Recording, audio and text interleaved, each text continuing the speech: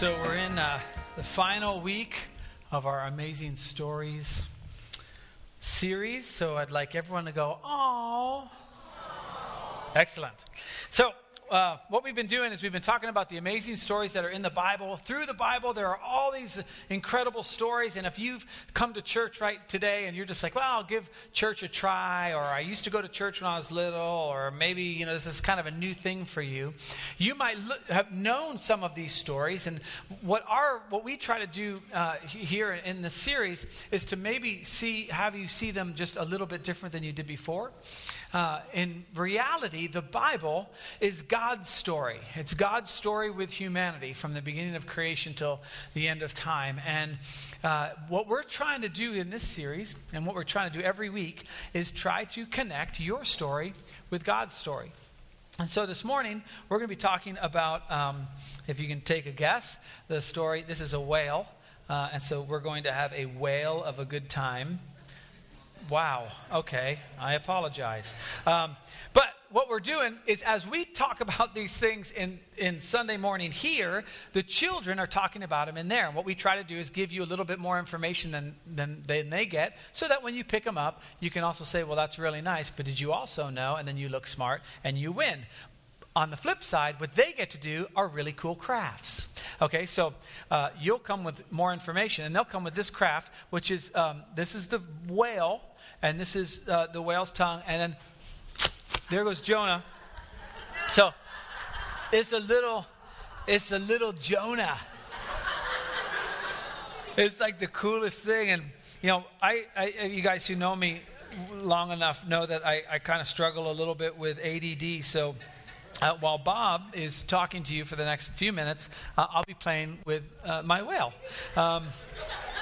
But no, it's really cool. We're talking about Jonah this morning, and Bob's going to come up like we've done the last 3 weeks and give you kind of a historical context of what's going on, show you some things about how the author of Jonah set things up, and then I'll come up after that. There we go. The book of Jonah, you find it in a bunch of those little small prophets right at the end of your Old Testament. You got Obadiah just before him and Micah just after. You kind of get to Matthew, turn left and go back, or go to Daniel and turn right and get there. So this is a story that a lot of us are familiar with. Jonah and the whale, or the big fish. That's the deal. But I want to break down the opening chapters and get us to the part where John's going to really bring it home. Now, as you can see, if you're familiar, and one of the cool things about the Bible is it really does reward rereading. So if you're familiar with this, you'll know that this starts like the way that books of the prophets normally did. The word of the Lord came to Jonah saying, and that's the standard way. It's like the Bible's shorthand for saying, okay, what you're about to read, God really did want Jonah to say this. And then the next thing is what you would normally expect. God then tells the prophet, here's what I want you to do. And what he wanted him to do was go and talk to the people of Nineveh. Now, the people of Nineveh is the capital of the Assyrian Empire. They were kind of the bosses of the ancient Near East from about the 9th century to the 7th century. They were really bad. Even in the way the passage describes it here, you can see that they're really bad. You see that word there, their wickedness has come up before me. This is a special phrase that the Bible uses only 3 times for exceptionally bad situations. The first time was right before God destroyed the earth with Jonah's flood, that the wickedness had come up, and that's why God redid the Noah's flood. And later on, when I say Noah, I really mean Jonah, okay? So just we're good. So it was that time. The other time was at the episode of the golden calf in Exodus 34, where the Lord is up with Moses on Mount Sinai, and the Lord is laying out the life that he wants Israel to leave, and the Israelites get bored, and they decide to make idols, golden calves for them, and the Lord gets really unhappy about that. This is the 3rd time. Now, the reason it's used here is the Assyrians aren't just bad, but they are really bad. We think we know bad in our world, right? We know restaurants that are bad. We know music that's bad. And then we think, okay, worse than that. Like damsels in distress or really bad, really bad. But the kind of bad that the Assyrians were was even worse. By the standards of their time, they were absolutely ruthless. I mean, beyond the normal boundaries of this earth kind of bad. That's how bad the Assyrians were. But even if it's that bad, you think of a guy that did a lot of bad stuff, and that's who the Assyrians were. They were absolutely ruthless. Think of his worst moment. This one, if you're a Star Wars nerd, you know what's happening here. This is as absolutely as bad as it possibly gets. And that's who God wants to send Jonah to go talk to. And so what we would expect at this point, normally in the story, so God says this is the word of the Lord comes, and then the prophet gets his commission. The next thing is the prophet goes. That's not what happens here. If you know the story, you know what happens instead. Instead, Jonah goes exactly the opposite way. So again, if we're trying to figure out where we are, if Garden Grove is where Jonah is, when he says go to Nineveh, that would be like going to Salt Lake City, okay? Pretty far away. And it's important to get this because, when you look at it on a map, Salt Lake City, you look on a map from SoCal, it's only this far away, But it's pretty far. But what Jonah does instead is he gets on a boat and decides to go to Tarshish. Tarshish is Spain, okay? The whole other end of the Mediterranean, which is almost exactly the same distance from SoCal to Hawaii. So instead of going to Salt Lake City, he decides to get on a boat and go to Hawaii. And so Jonah does this. He goes down to San Pedro, or actually it's Joppa in the text. He buys passage on a ship, and he goes out on the ship. And they get going, and while they're going, suddenly a huge storm comes up. And Jonah's asleep down below. But the storm is so big that the ship itself actually starts talking.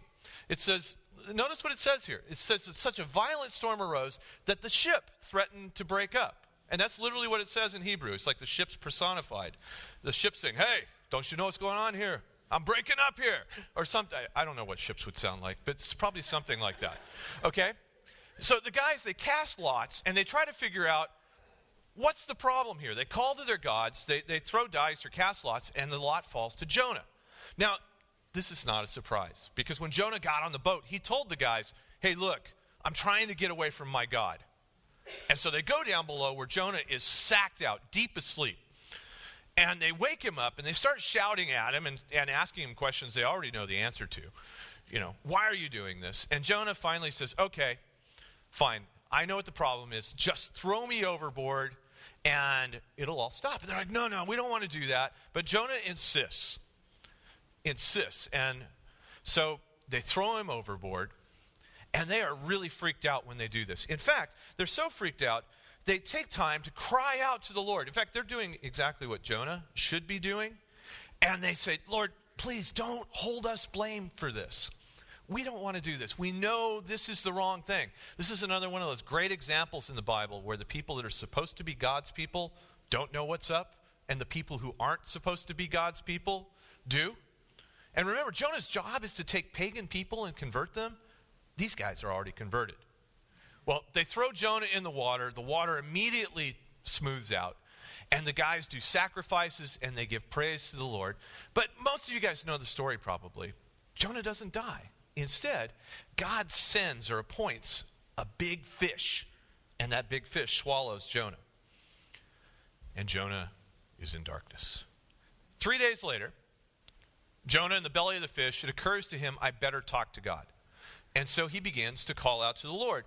And he says in lines that if you have a chance to read the Bible a lot, you start to recognize this. This is a classic Thanksgiving psalm that Jonah is going to do. Just like in music, there's certain genres. If you hear screaming, wailing guitars, you know you're about to hear a heavy metal song. If you hear whining steel guitars, you know you're about to hear a country song. Well, poetry in Hebrew is like that too. And if you see this kind of structure, a two lines and then 2 lines on this particular theme, you know that it's a Thanksgiving song. And Jonah begins to give thanks, which is kind of weird because he's stuck in this fish. And notice too, the verb tenses here, they're already past. They're not future. Like, Lord, I need this. He's saying this has already happened. So what comes next in the rest of this song is a messed up version of a Thanksgiving psalm. It's not the way it's supposed to be. So it'd be like suddenly listening to a song that has both, a heavy hip-hop beat or a dubstep beat and steel guitars and big lead guitars. It just doesn't all go together. And Jonah's song is like that. And there's a number of structural things that ought to be there that aren't. And what they do, the way it's messed up, really draws attention to this phrase in the middle of the poem, where he says, I have been banished from your sight, yet I will look again towards your holy temple. Jonah's really saying, look, Lord, you've done this thing to me, but I'm going to be okay. It's really about Jonah. And so we really come out of this with some doubts about, is Jonah just saying the right thing to make God happy, or does he really mean this? And this really leaves us kind of hanging, because God does ultimately save him. But here's the thing. Jonah does end up in the right place. Whether he intends it or not, he ends up in the right place. And this is how the song that he sings when he's in the belly of the fish ends up. And notice that last line here. That's really key. I will say salvation comes from the Lord. That's what his job is, right? He's a prophet. That's what he's supposed to do. He's supposed to go to Nineveh and say salvation comes from the Lord. So it looks like he gets it. And right after this happened, as John just pointed out, the fish, literally the Hebrew word is he vomits him out, and Jonah comes back on the land. And so what starts in the book is part 2. Now notice part 2 here. It says the word of the Lord came to Jonah a second time. Go to the great city of Nineveh and proclaim to it the message I give you. This is word for word like chapter 1, verse 1, with 2 exceptions. And they're both in blue here. One is, last time it was like Jonah's name and his dad's name. This time we're going for a second time. And you'll remember the first time it said, their sin has come up to me, their wickedness has come up to me, go and preach against them. This time, notice the emphasis here. It's on the message that I will give you. I think there's something really key here, that what the Lord is saying is it doesn't matter when God is at work the size of the size of the sinfulness of the people of Nineveh. What matters is the amount of God's grace and mercy, and that's endless. So that's what really matters here. So Jonah follows through, and he goes and talks to the people of Nineveh. And Nineveh is like 3 days across to walk, and Jonah only gets like 1 day in and decides, okay, I'll give my message. It says 40 days, the city will be overthrown, which is a very strong word. And the thing is, it works. The people of Nineveh repent. They don't ask questions. They don't go, what's going on here? They just repent. They change their mind. They do it. It says they actually believed God. In Hebrew, it's even stronger. It says they believed in God. These people who are the worst possible people in the world, you did not want to be on the wrong side of an Assyrian or a Ninevite. These people change their mind about who they are, and they fast, and they put on sackcloth, and they begin to mourn. In fact, it's so extensive that it gets to the king, and he does the same thing, and the king says, that's not enough. We're going to have the animals repent and wear sackcloth as well. That's how extensive it is, okay? And then the king tells the people, he says, look, we need to be serious about this. So he says, let everyone call urgently on God. Give up their evil ways and their violence. That's the true sign of repentance. When you understand, okay, I've been wrong in this kind of way, the people of Nineveh are owning it. You know, I'm not sorry that you're sorry. No, they get it. They get what they've done wrong. But the king says one more thing, and it's really kind of awesome. What the king says is, he says, look, he says, who knows? He says, maybe God will relent and with compassion turn from his fierce anger so that we will not perish. Now, for some of you who've read the Bible a lot, that sounds kind of familiar. And the reason it does is that is almost exactly word for word what Moses says to the Lord at the golden calf episode. When the Lord has said, that's it, I'm done with Israel, I'm going to destroy all of them. And Moses pleads with the Lord, don't do it. What Moses says to the Lord is almost exactly that. It's as if the king of Assyria understands that the people of Israel are here because God decided to be merciful to them and gracious to them at their absolute worst moment. Maybe, just maybe, he'll be gracious and merciful to us when we're at our worst moment. And you know what? God is. The text goes on to say that when God saw what they did and how they turned from their evil ways. He relented and did not bring on them the destruction he had threatened. Again, if you're familiar with this is exactly, almost word for word, what happens in Exodus 34. The same mercy that God extended to Israel at the golden calf, he now extends to the Assyrians in the midst of their worst stuff. Great ending, right? Right. And now John's going to tell us about the rest. So if you're wondering, like I am, when you're reading the Bible and you're wondering, like, what animal needs to repent? Cats. That's the answer.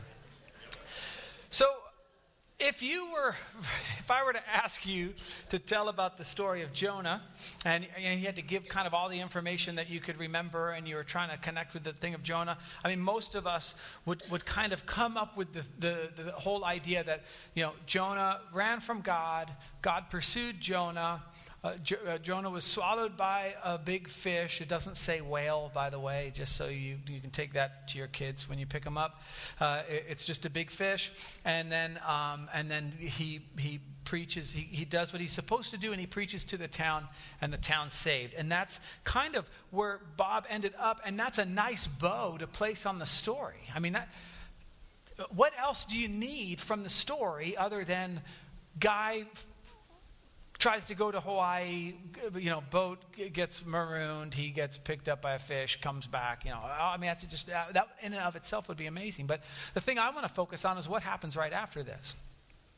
Because I think what happens after this really says more about who we are as humans and who we are as people who've been, if you're new and you're just trying to figure out the whole God thing, this might not apply to you. But for the majority of the people who are listening here and on the podcast and all, they're followers of Jesus. And so they've been redeemed. We would describe ourselves. If you're a follower of Christ, you describe yourself as having been in the belly of that fish, so to speak. Have been down, kind of lost in, life was just not working out for me. And so I cried out to God. And if you read chapter 2, and part of our small group questions is read chapter 2 and kind of identify with what is Jonah going through. A lot of us have been there. And we cried out to God and we've been redeemed. And all of a sudden, now we're saved and we're operating under the grace of God. And so, all of a sudden now, with that grace, we're asked to do something else. And that's extend that grace. And that's why this next verse, right after where Bob left off, is troubling on the one hand, because we go, how does this happen? And yet it really gives us insight into our own story. Watch what happens. But to Jonah, this seemed very wrong. And he became angry. To have the Ninevites, the people from Nineveh, forgiven, that seemed wrong to him. And for you and I, we look at that and we go, well, how in the world can this guy who was in a fish, I mean, if you're like me, you'd go, if I were in a fish and God had the fish vomit me up on dry land, I think I'd follow him forever. As a matter of fact, I've made those kind of promises to God throughout my life. Oh, God, if you get me out of this, I'm telling you, the stuff I'll do for you, you ain't even seen nothing yet. I'm selling all my possessions. I'm going to do everything. I will never speak bad about that. I will pull over every time I see those lights. As long as you get that helicopter off of my car, I promise from now on. Okay, like whatever it is, right? We've all been there where we've kind of made these deals with God. Well, Jonah makes a deal with God in the belly of the fish, and now he's angry that the people of Nineveh are saved. And watch what he says. This is so comical. He says, he prayed to the Lord. Isn't this what I said, Lord, when I was still at home? I want you to catch this. When I was still at home, kind of in the comforts of my own home, before this whole deal even started, didn't I say this? And listen, he's angry at God, and watch what he says. That's what I tried to forestall by fleeing to Tarshish. I knew that you are a gracious and compassionate God, slow to anger, abounding in love, a God who relents from sending calamity. How do you say that when you're mad? Like, how do you say, like, I knew that you were gracious, and compassionate. I mean, can you imagine you're in an argument with your spouse and you're like, oh, you come in here and you clean up the whole house and then you're nice to me and cook me stuff. I knew you were that way when I married you in the first place. How does that happen? And Jonah's just like, you're compassionate, slow to anger, abounding in love. You know what I mean? It's so weird. And yet, think about the tension we all feel when we've been forgiven and we're operating under the grace of God, and yet we're wronged at the same time, and we have that tension of, I want to be forgiven and I want grace extended to me, but I don't want to extend it out. And here's kind of the main point that Bob touched on a little bit that I want us to get this morning. You cannot operate under the grace of God and not extend it to others. By definition, if you say, I want to live under God's forgiveness, under his grace, under his mercy, I want that, by definition, you then must extend it to others regardless of who they are. Now, you go, oh yeah, no, I get that. Well, let's think about that. Because all of us have people in our lives that have wounded us, that have abandoned us. And some of our stories, because I know a lot of our stories, it's really bad. Darth Vader bad. Like by hearing your past and hearing all the things, we know we're friends, we understand, we know each other's stories. We know what it was like when that boss, you've been working and working and working and working and working, and all of a sudden you threatened that boss because you were so good at what you did, and they said, you're gone. And you're like, what? We know stories of people who've been faithful in marriage for years and years and years and years, and all of a sudden they come home and the person's bags are packed and gone with everything. We know stories of people who have poured into their kids, only to be rejected by them later on. Now they can't see their grandkids. We've all been wounded in certain ways. And God, with his grace and mercy, gracious and compassionate, abounding in love, says, listen, I saved you from the belly of the fish. Now that you're operating in that forgiveness and in that grace, go and extend it to others. So here's how. Now Jonah, after he says this, he says, Lord, take away my life. For it's better for me to die than to live. This is the first time Jonah says this. I want us to keep track, okay? It's the first time. Now, but think about this. Think about what he's saying. I would rather than take the grace and forgiveness that I've been extended. I'd rather die than extend it. And we all look, and we tend to look at these stories and we kind of stand back and we go, what is he doing? Jonah, get a hold of yourself, dude. I mean, if I were in a fish like that and I had that story to tell, I would never say that to God. Really? Like, if I'm honest with myself, really? And yet, I have, as your pastor, even as your pastor in the last 7 years, I've held on to unforgiveness to the point where it began to eat the insides and began to kill me. Not again, I didn't feel like walking in front of a bus, but this is what happens with bitterness and unforgiveness and the inability to accept God's grace and forgiveness and extend it to others. So he says, I'd rather die. Here's what the Lord says. Is it right for you to be angry? Is this the same Jonah 3 weeks ago? Remember the fish? Remember when you were in the thing? And one part of the story that always is comical to me, and the writer of Jonah doesn't talk about it, but I was talking to Bob about this. When they threw Jonah overboard and then the wind stopped, were they all kind of like hanging over the rail, like going, hey, so how's it going? Like everything stops, but Jonah's just like right there. But they thinking, should we put him back on the boat again? No, don't put him on the boat. And Jonah's just like kind of treading water. Hey guys, like he didn't die right then, right? But Bob explained to me that most people couldn't swim in those days, so he just sunk to the bottom. So that made me feel better. Anyway, so the fish comes, grabs him, right? But here's God. dude, remember you were sinking, you're going into the depths, all that. Remember you told me, is it right for you to hang on to this? Is it right for you to be angry? So Jonah had gone out and sat down in the place east of the city. Check this out. Jonah is just like us. 2,700 years ago, he's just like us. There he made himself a shelter. He's going to camp out in his unforgiveness for a while. He's going to make it so that he can just sit for a while with his own little shelter, hang in there, watch what he does. He waited to see what would happen to the city. He already knows that's going to happen to the city. He's just hoping. You ever done that?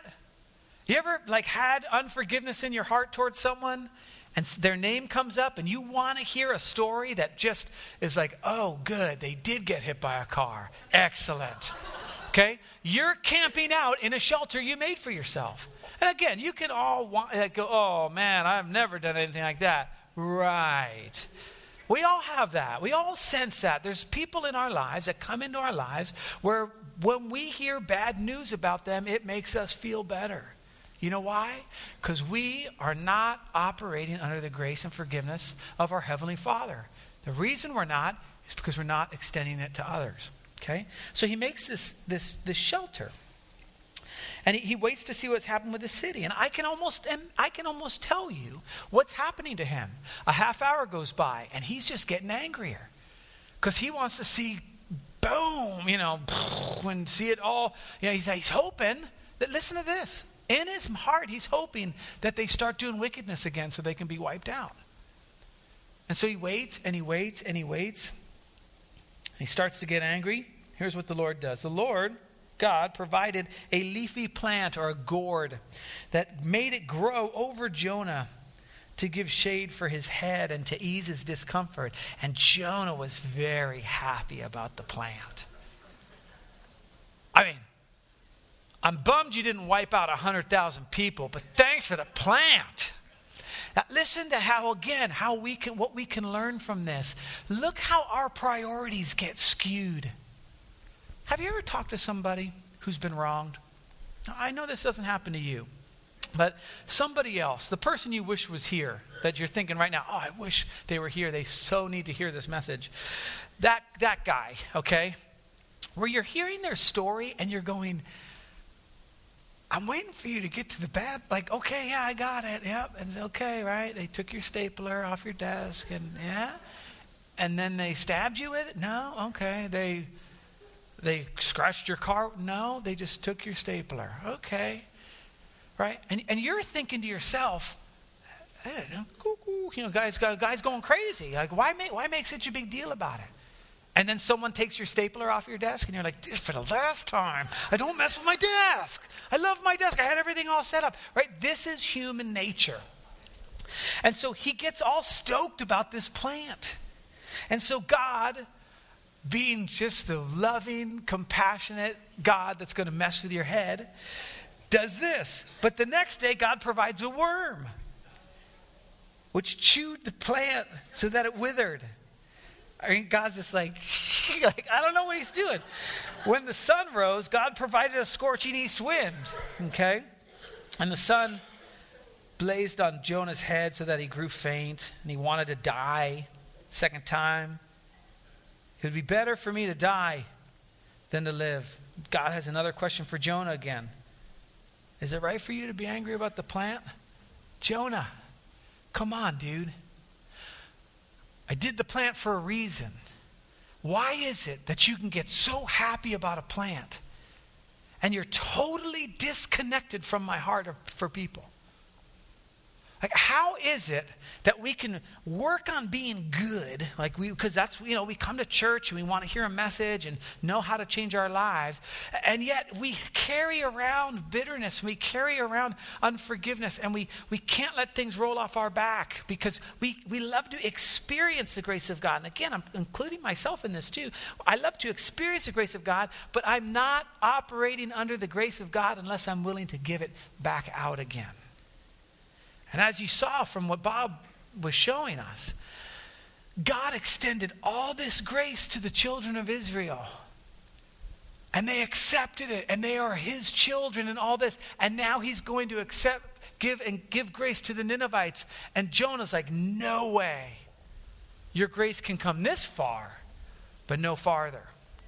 So he says, is it right for you to be angry about the plant? Are you going to keep hanging around with that? And here's what he says. It is.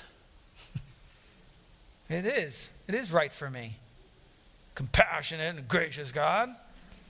I am so angry, I wish I were dead. Third time. Watch this next verse. And so the Lord put Jonah to death because of his incessant whining and carrying on.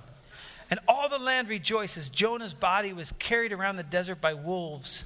Just before he died, he realized he was stupid, but it was too late. Okay, it doesn't really say that, okay? That was a big joke. Okay.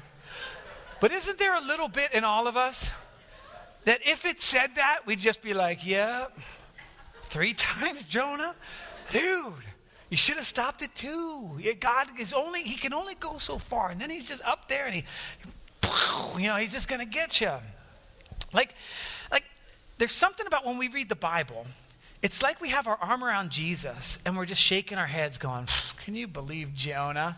Huh, if it were me, well, he's probably Jesus. He's big. He's in his glorified body now, so he's like up here. And you're like, yeah, Jesus, you and I, we would never. But the thing is, there's a little bit of Jonah and a little bit of Nineveh in all of us. See, we all have this wickedness, this sin, this disconnection from God. That when Christ comes through his gift, it's a gift of grace and mercy. All we have to provide is faith and just go, you know what, Lord? In my distress, I cried out to you. And God will be faithful to forgive us our sins and cleanse us from all unrighteousness. And then you know what he says? I want you to operate in my grace and in my forgiveness. And you say, yes. And he says, now extend it. No. That's hard. It is hard. But see, in the process of that tension where we want to build a shelter and just watch what's going to happen, this is where we press into our Heavenly Father and we say, would you teach me? Would you give me the strength? Would you show me? God, you know, you were there when this person wounded me. You know exactly what they did. Can you make me like your son Jesus? And help me to, in the midst of my crucifixion, go forgive them for they don't know what they're doing. See, the next verse wasn't that God saw Jonah and had his body dragged around the desert by wolves. I made that up, okay? All right. This is what he says to Jonah. It wasn't a 3 strikes you're out. He says, well, the Lord said, you've been concerned, and this word concerned is a very strong word. It really means to have compassion. Like, you are really connected to this plant. Like, it's this idea of like when Jesus looked out over the crowds and he felt compassion for them. It's this idea, this guttural, like, oh. That's how you felt about a plant. You felt compassion for it. You had concern for it. You looked at it and you were thinking, oh, my wonderful plant. I love you. And good, hugging your plant. And it's giving you all this stuff. You're getting this satisfaction out of a plant. He said, though you didn't tend it or make it grow, it sprang up overnight and died overnight. And then, like in little parentheses, because I made it. He didn't say that, but God did that. Watch what he says. And should I not have concern or compassion or this guttural feeling, okay, for the great city of Nineveh, in which there are more than 120,000 people who can't tell their right hand from their left? Like, Jonah, I understand they're worthless people. I get that. I understand how annoying they are and how evil they are. I mean, God understands. Listen, the person that you're thinking of in your mind right now, where you're thinking, wow, if you met my mom, you really wouldn't, you don't know what they did to me. That person, the person maybe has the locker next to you, or when you go to PE, pulls your underwear up or whatever. Not at work, at school, and like all these different things. That guy, God knows what they're like. And here's what God knows that it's so hard for us to connect with. The reason they lash out like that, the reason they are who they are, is because they have not experienced that grace and forgiveness that comes from our Heavenly Father. And that's the mindset God wants us to have. Jonah, you're concerned about this stupid plant. I got 120,000 people that you want destroyed. They don't know. And then he says, it's just so weird. And also many animals. Like, wow, the animals really did ask for forgiveness. That is so weird to me. It goes. So the next verse in Jonah is just mind-boggling to me. We get to this thing, like he asks this question. Hey, isn't it, you feel concerned about this plant? Don't you think I should be concerned about people? Right? Here's the next verse. Hold on. Okay, that's that verse, and here's the next verse. Oh, there is no next verse. Jonah ends with this, which is, if you ever write a book, please don't do this, okay? You know, it's like, well, what happened to Jonah? What happened to Nineveh? Did they ever, I don't know, what happened? Did they ever find the fish? I mean, what happened? It just ends with this question. Shouldn't I be concerned about people? 120,000 of them? Why are you so concerned about a plant? See, I think this is where God wants us to end in the book. And I think this is where God wants us to take us into our week as we go into our week this week. Because you're going to come up with people that wound you. They're going to cut you off on the freeway. They're going to remove your stapler from your desk. Or something way, way, way worse. As Bob was talking about, it's not the wickedness that's the thing, like that they get so wicked that we go, wow. It's the amount of God's grace that's so incredible. That even in the midst of whatever you're going through, the deepest, darkest pain you're going through, God somehow snatches you out of that and then says, now extend grace. You know why? Because he knows you'll live if you do it. And he knows you'll die if you don't. And so that's the question he ends with you. As Jason comes back up, I want to leave you with one last verse. The Lord is not slow in keeping his promise, as some understand slowness. Instead, he is patient with you, not wanting anyone to perish, but everyone to come to repentance. That is the heart of our Heavenly Father. Now, we love that for us. We love receiving forgiveness. And we understand that. But by definition, if we are going to operate under the grace and mercy and forgiveness of our Heavenly Father, we must extend it to those around us.